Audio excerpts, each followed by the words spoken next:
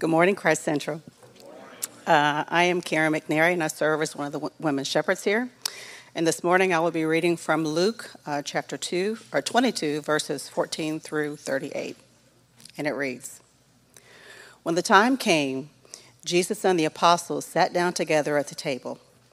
Jesus said, I have been very eager to eat this Passover meal with you before my suffering begins. For I tell you now that I won't eat this meal again until its meaning is fulfilled in the kingdom of God. Then he took a cup of wine and gave thanks to God for it. Then he said, Take this and share it among yourselves, for I will not drink wine again until the kingdom of God has come. He took some bread and gave thanks to God for it. Then he broke it in pieces and gave it to the disciples, saying, This is my body, which is given for you. Do this in remembrance of me. After supper, he took another cup of wine and said, This cup is the new covenant between God and his people, an agreement confirmed with my blood, which is poured out as a sacrifice for you. But here at this table, sitting among us as a friend, is the man who will betray me. For it has been determined that the Son of Man must die. But what sorrow awaits the one who betrays him? The disciples began to ask each other, which of them would ever do such a thing? Then they began to argue among themselves about who would be the greatest among them. Jesus told them, In this world, the kings and great men lord it over their people, yet they are called friends of the people. But among you, it will be different. Those who are the greatest among you should take the lowest rank, and the leader should be like a servant. Who is more important, the one who sits at the table or the one who serves? The one who sits at the table, of course, but not here, for I am among you as one who serves. You have stayed with me in my time of trial, and just as my Father has granted me a kingdom, I now grant you the right to eat and drink at my table in the kingdom, and you will sit on thrones judging the 12 tribes of Israel. Simon, Simon, Satan has asked to sift each of you like wheat, but I have pleaded in prayer for you, Simon, that your faith should not fail. So, when you have repented and turned to me again, strengthen your brothers. Peter said, Lord, I am ready to go to prison with you and even to die with you. But Jesus said, Peter, let me tell you something. Before the rooster crows tomorrow morning, you will deny 3 times that you even knew me. Then Jesus asked them, When I sent you out to preach the good news, and you did not have money, a traveler's bag, or an extra pair of sandals, did you need anything? No, they replied. But now, he said, take your money and a traveler's bag, and if you don't have a sword, sell your cloak and buy one. For the time has come for this prophecy about me to be fulfilled. He was counted among the rebels. Yes, everything written about me by the prophets will come true. Look, Lord, they replied, we have 2 swords. That's enough, he said. This is the word of the Lord. Good morning. I'm Howard Brown, still the pastor at Christ Central Church for a couple more weeks. And as I heard y'all singing that he knows my name, as we were singing that, a real peace came over me, if you will. Christianity is about feelings, and the Holy Spirit really does touch you, and you feel it. But a peace that Christ Central, y'all in the right place. And God's got you, and he knows this congregation by name. And so today we're going to look at a passage that in a sermon that I've preached before, and as I begin to think about writing new sermons and coming up with new ideas, I began to look back and see some things that were said at the beginning of this church as we started it that I think are really helpful and hopeful as we continue on as a church. So we're looking here, Luke 22nd chapter, and it's Passover week. Since all Passover meals had to be done within the city walls to be official. The city is hopping and scrambling with visitors, whole family groups, like family reunion time. All the same matching off-color shirts that were on sale, right? Looking for the nice one spot to have a cookout. And enter Jesus and his disciples. No matching shirts. No tree with one name on it. A diverse group of social and religious alternatives and outcasts.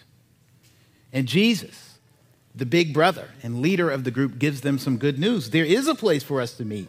A man in Jerusalem, he did a nice family rooftop add-on, and he said we can use it for our Passover meals. So go get the ice and paper plates and all of that, and let's get ready to celebrate. Now, back then, they would have the Feast of Passover and the Feast of Unleavened Bread together for convenience sake, like doing family reunions around the 4th of July and Labor Day weekend, right? And so they would have gotten a lamb properly butchered at the temple and then brought to eat together for a dinner, for a meal. But this was no ordinary meal. Passover was a celebration of their soul food.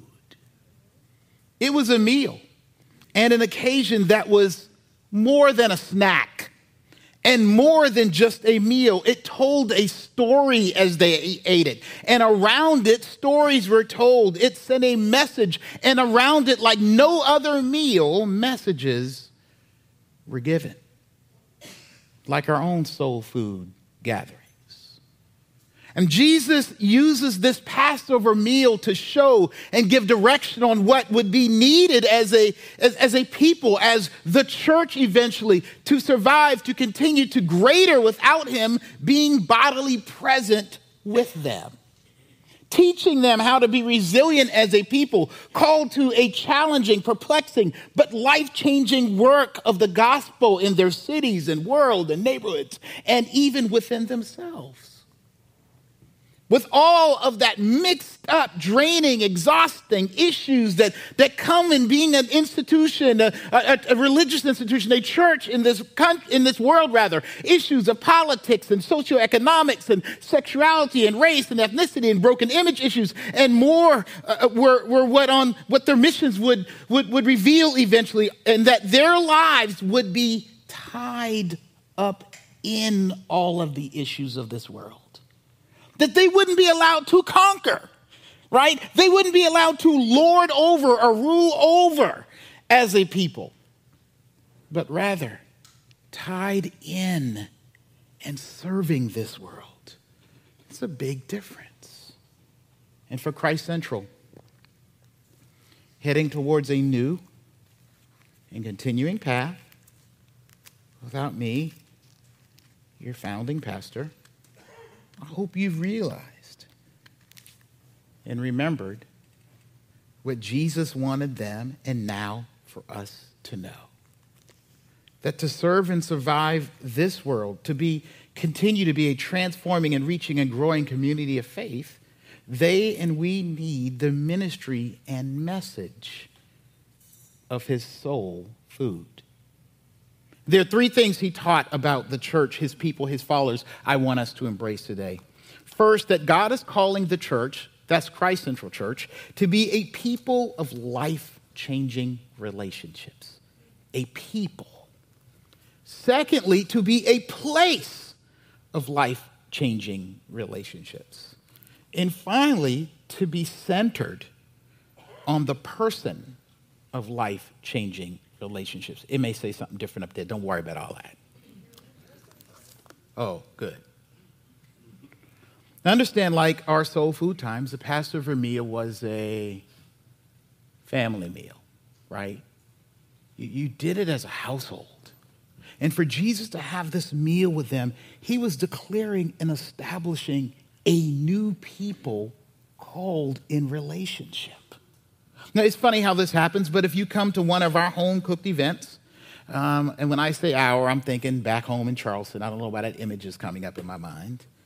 It often centers around food. right? We do things, you got to eat. You got to have food. If you want to make it an honorable event, if you want it to mean something, if you want people to feel welcome, you got to have food. And not just snacks, not finger food, not chips and soda. Food, y'all. Meat. Not just boneless, skinless chicken breast. I'm sorry. This may not be fair because I'm just going by my own cultural deal. Remember, I don't know how many times I got to tell you, I'm a black man from the low country of South Carolina. I'm from Charleston. We didn't even know that boneless, skinless chicken breast was the same breast on the chicken. I just didn't know. I couldn't. But it's funny how our soul food occurrences happen around food in our culture. The meal automatically makes us intimate in ways we weren't before, right? You don't just have people come over and serve them that food. And it's usually my dad that says, well, you family now. What? Just after eating some greens with hot sauce? That's it? You didn't get those beatings? No. Sorry. That ain't fair. You get to eat. You get to come to the table. You get the good stuff. I got a lot more, and now you family? That ain't fair. And he goes on, you're always welcome. And you know, what's funny is I look back at Christmas meals or Thanksgiving meals or 4th of July celebrations or Sunday dinner, there's always somebody who became family. And oftentimes they're eating with us because they were too far away from home, maybe a college friend or someone whose family no longer has a matriarch or patriarch to hold it together. Or sometimes it is more deliberate than that. It is a girlfriend, a newborn baby, or someone that was invited over on purpose because they just needed to be around that kind of family, right? Well, the message of this Passover meal is saying Jesus is calling for a people he may have individually called from different people groups and histories to come together for their lives to be changed and restored. Which means the gospel makes our relationships and church an eclectic community of aliens and enemies and weirdos and misfits and enemies, right? And those who have mishaps in our own communities and families combine with all the misfit people and strays we bring home with us who are most often alienated and lonely and broken from living in a hard and mean and fallen world. And for believers, Jesus' call makes us a little crazy because listening and following Jesus has left many of us, like these disciples, homeless and feeling alone and needing somebody else who can help you understand the new you, the updating. You see the spinning circle? You are and what Jesus is doing in you and through you because Jesus caused such a constant add-on of relationships and made such a glorious mess in the life of the church. Jesus is calling for a people and community shaken up by the world and by the gospel to be together as a community of constantly changing and challenging group of misfit toys. You know, sometimes you just feel like once Jesus comes in your life, you just don't fit in life in the same way. You don't fit in your families the same way. You don't fit in your group of friends the same way. So it makes sense what Jesus says here in verse 36 and 37 about the need for cloaks and swords. Look with me at verse 36, what he says here. But now, he said, take your money and a traveler's bag. Because before he said you didn't need all that. And if you don't have a sword, sell your cloak and buy one. For the time has come for this prophecy about me to be fulfilled. He was counted among the rebels. Yes, everything written about me by the prophets will come true.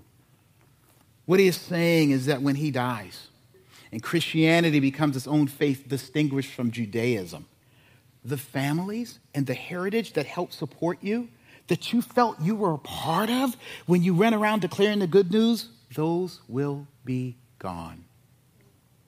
You will need your own families. You will need a new fellowship. You will need a new family like you see happening around the table he's showing them. Jesus saying for your survival, you need some help. You need somebody or bodies to talk to you, to share your stories and connect your chapter to the broader narrative of this new family story you're a part of. Or else, like we see them doing and pulling out the sword, Jesus, we have two swords, right? You will on your own get defensive and fearful and become self-righteous or discouraged or so lonely that you get the whole Christianity thing all wrong. And Jesus saying, I will not let that happen to you, my people, because I'm calling you to be a people who are a family under me. You see, through this meal, Jesus is sending a message and a beacon call to all those whose lives have been changed, misplaced, questioned, and recalled by the gospel in a sinful and broken world to come into community and come to the table around him, because he has secured and created and made a place for you to be known and loved. Look at verse 24 with me. He says, then they began to argue among themselves about who would be the greatest among them. Jesus told them, in this world the kings and great men lord it over their people, yet they are called friends of the people. But among you, it will be different. Those who are the greatest among you should take the lowest rank, and the leader should be like a servant. Who is more important, the one who sits at the table or the one who serves? The one who sits at the table, of course, but not here, for I am among you as one who serves. You stay with me in my time of trial, and just as my Father has granted me a kingdom, I will grant you the right to eat and drink at my table in my kingdom, and you will sit on thrones judging the 12 tribes of Israel. Right? So they began to argue about who is the greatest. And I will warn you, Christ Central, this is not part of the sermon application, but I just began to think about the argument about who is the greatest. There will be, in transition, arguments about what's most important at Christ Central and who is most important. There will be arguments about what is the greatest thing about this church. And a couple things are here I want you to see. They're reclining at this table. Now, and they only have their right hands, if you will. They kind of lay back. It's a real low table, and there would be like pillows and maybe a rug around it. They didn't have the chairs like you may have seen in Da Vinci's painting, the Last Supper painting that Grandmama had on the wall. You know what I'm saying. It would be, you would go in there and you would lay down and you would recline at the table, right? And you'd have your left hand here to hold you up, and you would only have your right hand to get the food, right? So you didn't have both hands to use unless you sat up, but the point is you only have one to go around. Now, here's the deal. In order for this to work, they had to use the hand of the person to their left and right to get what they needed. And so Jesus says, who is the greatest servant? The one who's at the table or the one who is not at the table? Of course, Jesus pointing to himself as the greatest servant. We'll get back to that in a minute. But he's also saying that we are called to serve each other. With only one hand, we must rely on our sense of familyness and companionship to serve each other at the table, around the table. And it makes complete sense when Jesus talks about being the greatest, being the servant, because think about it. Who is the greatest when you're looking at the table and you need that food? The greatest person is the one who actually can grab it and hand it to you. The greatest person is the one closest to the thing you want. Jesus is calling us to a people and a place where, hear me, we only make it as we serve each other. But get this, where you can only get what you need if you get served, right? Because sometimes churches are places where people just want to go and do a bunch of good works, where they just want to be serving. But how many of us actually put ourselves around the table and in community in such a way where we must rely on someone else to help us? That place, that position is church. And that's what church should look like. They only have their right hands to serve them, y'all. This is how Christianity works. We are not allowed or called in authentic Christianity to meet our own needs and only take what we want to care for ourselves. This is about being well-fed and growing spiritually only as well and good as the relationships Jesus has actually given us within the body.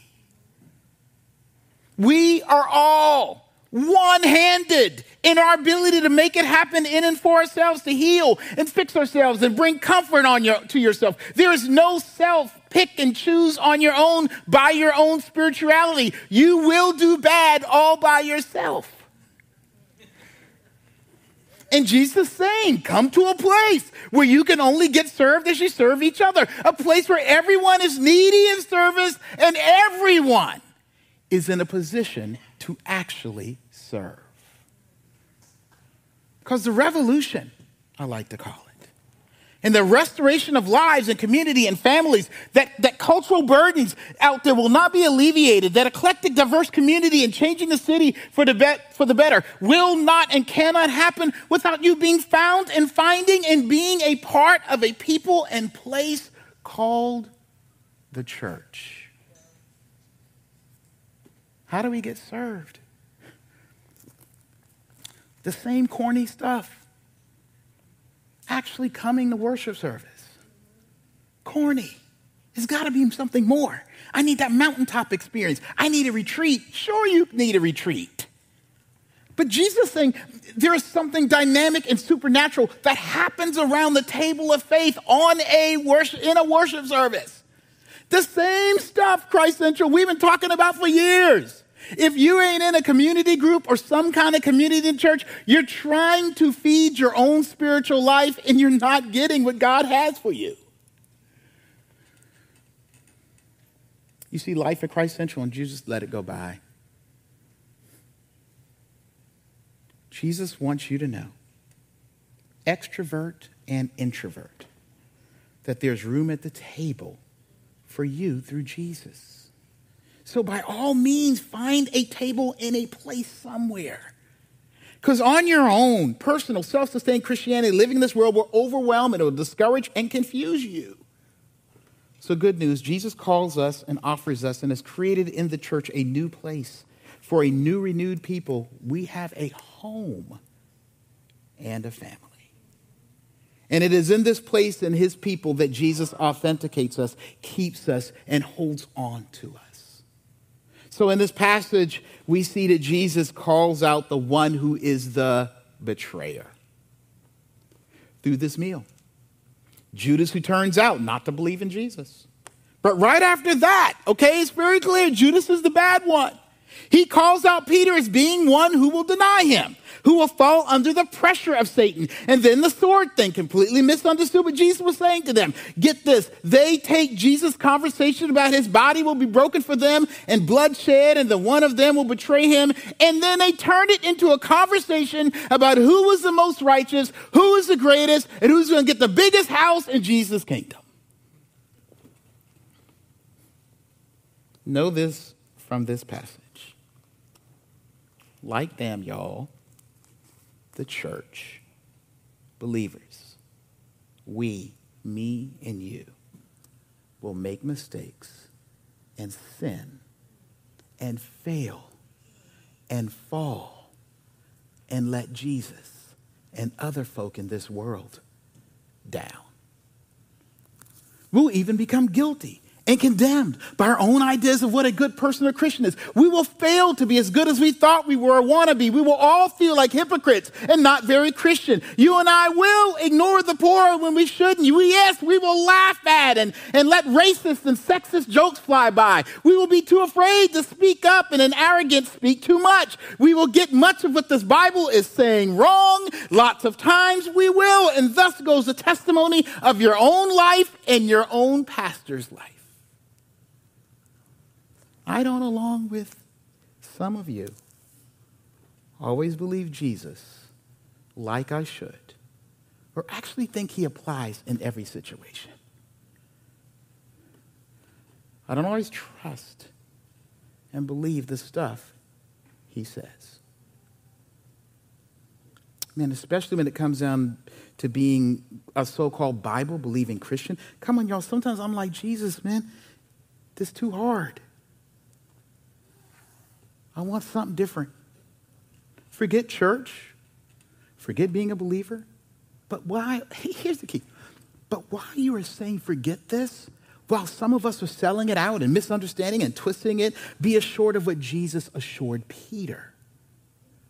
It isn't about you ultimately. Wow. But Jesus, you called us to be a people. Yes. I did, he's saying. You called us to create a place, to be a church. Great.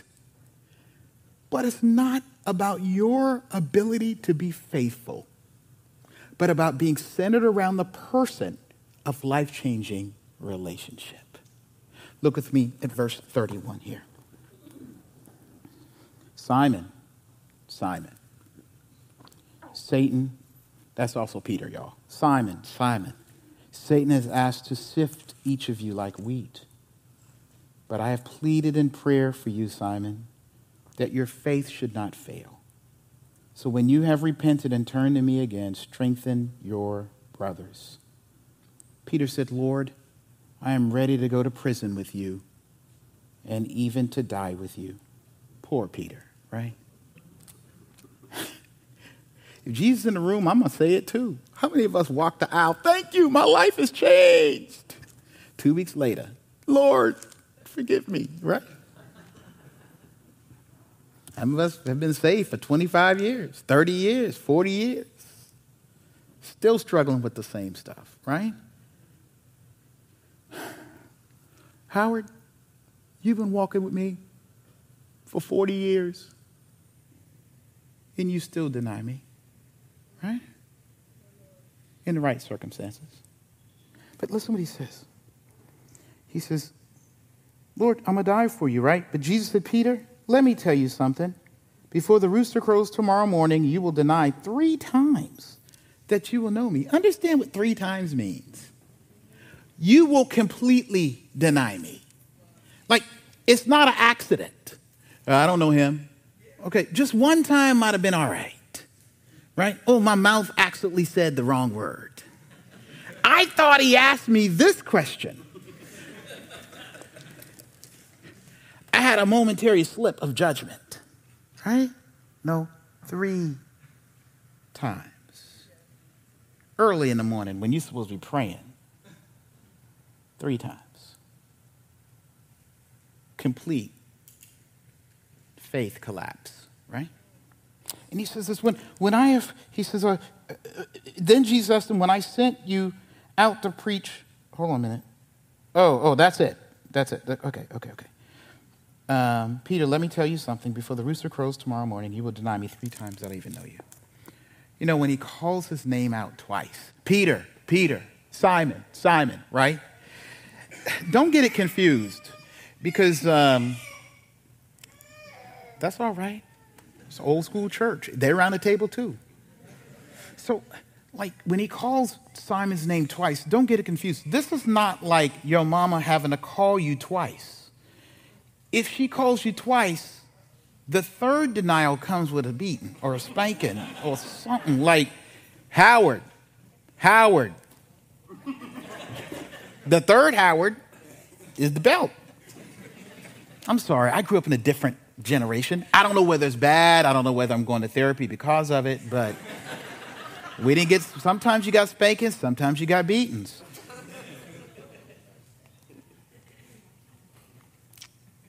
This is not a double call of frustration.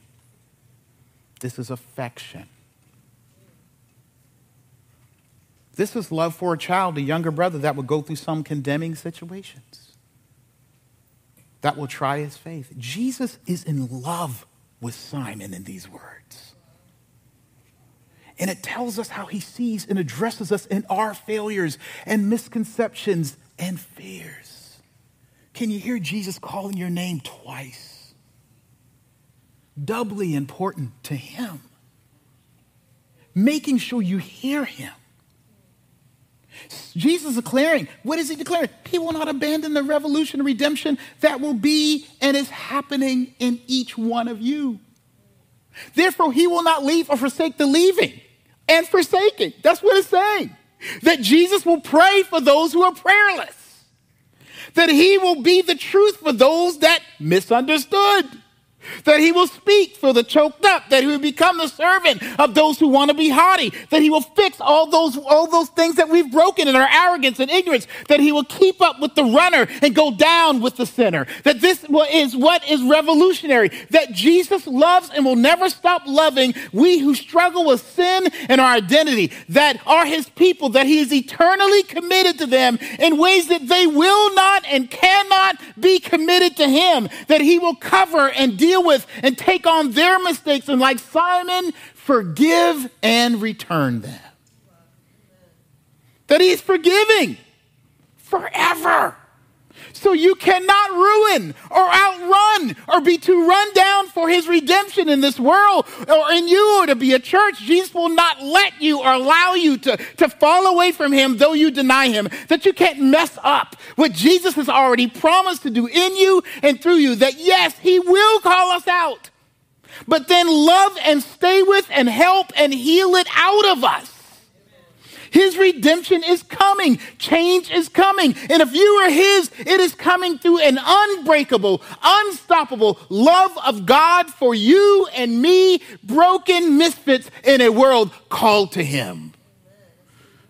And it shows and tells us again that we are not called to fuel or be the fuel of anything that happens in this church. You know, you're not the ultimate power behind it. You're not the ultimate person who's responsible for it. You should respond to it, but you're not responsible for it. I've never been responsible for this church. My call as your pastor for the last 19 years has been a response to Jesus' overwhelming responsibility for you.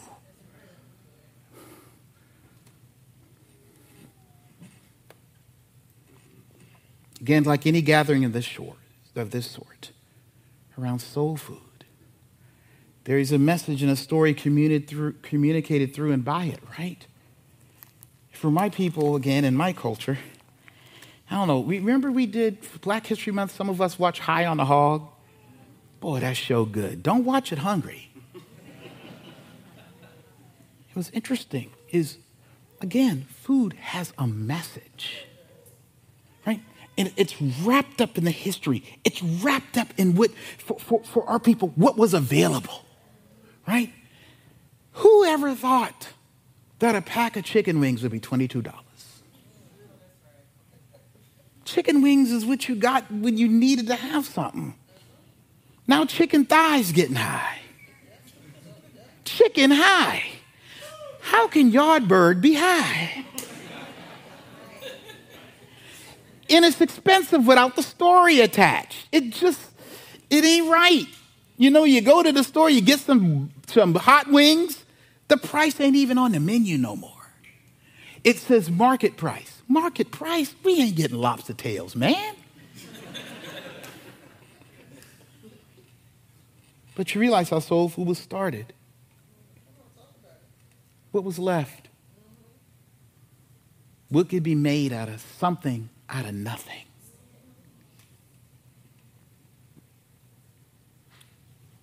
What was hard and broken has now become a celebration of life and fulfillment and family and hope. Ribs? Nobody wanted the ribs. Nobody wanted that. Now ribs cost a lot. Food just costs a lot. I'm a food-centered person. It just costs a lot. My empire is crumbling because food is so expensive, I can't afford it. At the Passover, you know what they would say? The following line as they broke the bread. They would say, "This is the bread of affliction our ancestors ate when they came from Egypt." And it was done to point to the middle passage between being freed as slaves to entering the promised land.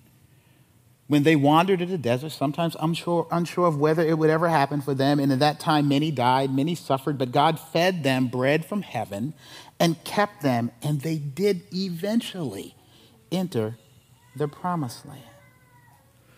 So at this meal, Jesus gets up and he breaks the bread. And he says, not, "This is the bread of affliction our ancestors ate when they came out of Egypt."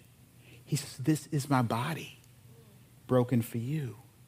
And then in verse 20, with the wine, "This is my blood shed for you." And in doing so, in substituting it in that way, the way he did, he is saying the things that separate you from God, from having right relationship with God and yourself, with each other and you in the world, will happen to me when I die on the cross. That your sense of revolutionary freedom and peace relies on me. That I will be the bread of your affliction. I will take on the penalty of your sin and share in your sufferings. And in my act of dying, bear the burden of the coming revolution. But at the same time, the fuel and power and drive of God behind the faith in you being my people. So I'm not only going to take the bitterness of the food away, I'm going to give the sustenance to the food for your soul.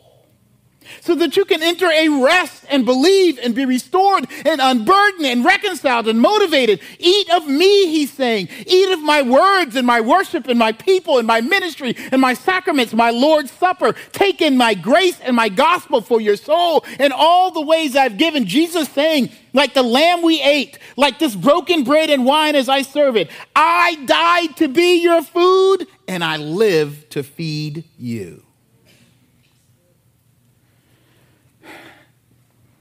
The central matriarchs in my family, they cooked, but all the men cooked too. We were a cooking family.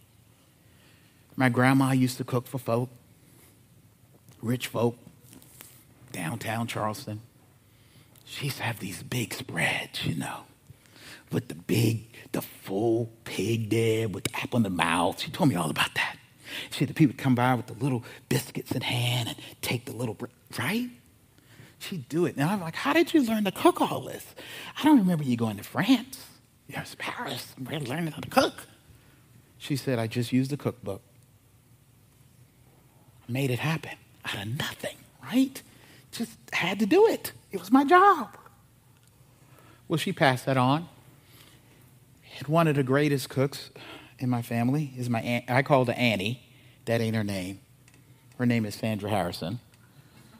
But I don't know if I couldn't say Auntie, but Annie. And then everybody started calling her Annie. But I remember Annie would shop all day. Sometimes if I was over there, I used to go with her. I remember them days, y'all. We go to the vegetable bin downtown, pick through all the fruits and the root vegetables and the greens and this. And the greens had little worms on them. Y'all remember that? You had to clean them off? Y'all don't know nothing about that. Oh, real greens. Dirty and wormy. That's organic. If y'all going to Whole Foods and your greens ain't dusty or wormy, it ain't organic. Ain't no pesticides used on that with all them green worms. We would shop all day. She'd get the little you go into the meat place and it smells like meat. Y'all know what meat smell like? Good and kind of stink. And she'd pay for it. And like I said, food costs a lot. She paid for it. Then she would cook all day. So many pots on the stove. I remember kitchen would be a disaster. That's the way my auntie cooked. Just messy. You're like, how is anything going to come out of this? And when people would come and they would eat, I would look up and she wouldn't have a plate in her hand. It would literally be like her food was watching us eat. She would just look at us like she lived to feed us. Like she lived on feeding us. And when we would get quiet, she would just stand there. You know, it gets quiet in black folk gathering. Only one time. When you're eating. And it's quiet. You're like, I never thought it would be quiet. Right? Just quiet. Just for a minute. But then after that first plate, blah, blah, blah, blah, blah, people talking and food eating, right? She would just stand there and watch. Like she was eating. Like she was getting satisfied. Like she was filled just by watching us get fed and fulfilled, seeing even if someone needed anything else. You know what Jesus says at the beginning of this passage? He says here that he will not drink until the kingdom comes. Jesus was declaring as the greatest servant among us, that he was the greatest servant. You know what he's saying? Your food is me, but my food and my joy and my honor is serving and suffering and holding and keeping and loving and restoring and providing all of what you and the world needs in order to experience the honor, dignity, wonder, and glory of being with God. I'm no Jesus. I think I've made that pretty clear in the sermons I've preached. Or I can have a little testimony service with my family.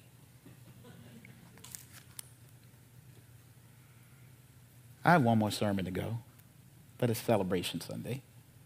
I'm no Jesus, but as we serve each other, there's just a taste, if you will, of what it feels like to be filled watching you be served. There's a joy when I hear that things are going on with you and I had nothing to do with it. I didn't even know it was happening. You're serving one another. It filled me and I didn't expect it. You know, when you start a church and you're a pastor, you think you're going to serve, but you're really kind of doing it for yourself too. For the glory. 2 swords, let's go, God, let's get them. And then God settles you down. And the joy becomes watching Jesus feed you. It has been my pleasure. I mean, I don't want to sound all Chick-fil-A. I know you're smiling over there. Not pleasure, it's my joy. I'm glad to do it. I wish I worked for Chick-fil-A. I hope you liked your meal, right? It's just chicken. I know I'll be giving away a lot of chicken sandwiches. We're so sorry he's like that. He's different.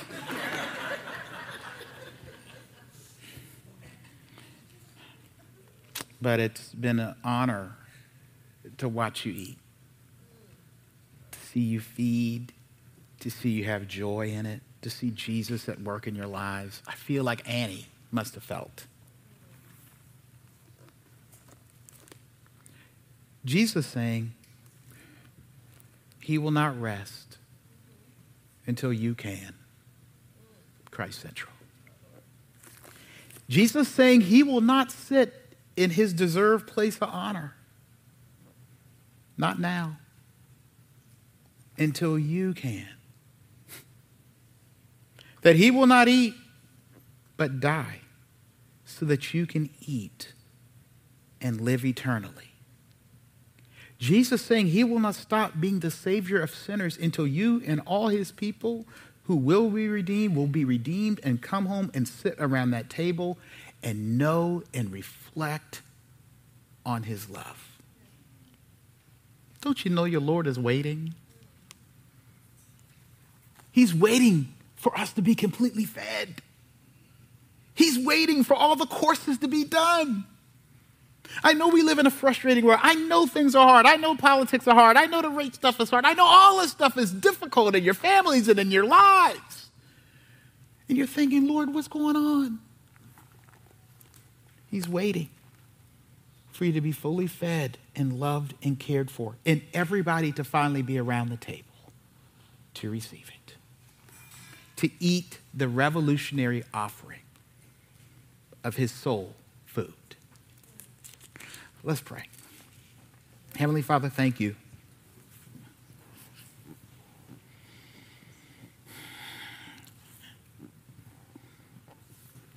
for the offering, the benefit, the joy, the honor of loving one another, of seeing what you're going to bring off next from the stove, from the oven, Lord,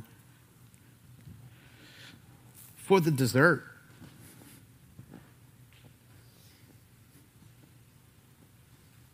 Lord, I pray that we would believe that Jesus truly does and did, for the joy set before him, endured the cross for each one of us and for Christ Central, a church of the church. And Lord, I just pray that your people would be servants to one another, but only as they've learned what it means to be served by Jesus. I pray for those in here who don't know you, who hear about this fantastic supper, this fantastic feeding, this fantastic filling, this fantastic joy.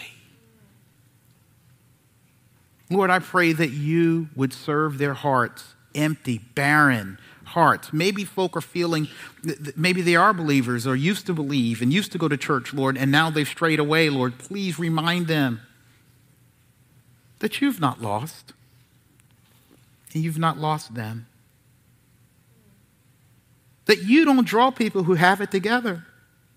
You bring people together who are sinners. Please continue to let this be the message of Christ Central.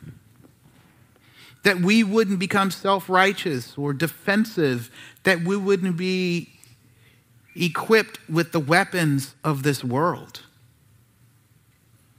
But Lord, that we would be reminded of the power of your grace and love in Christ Jesus.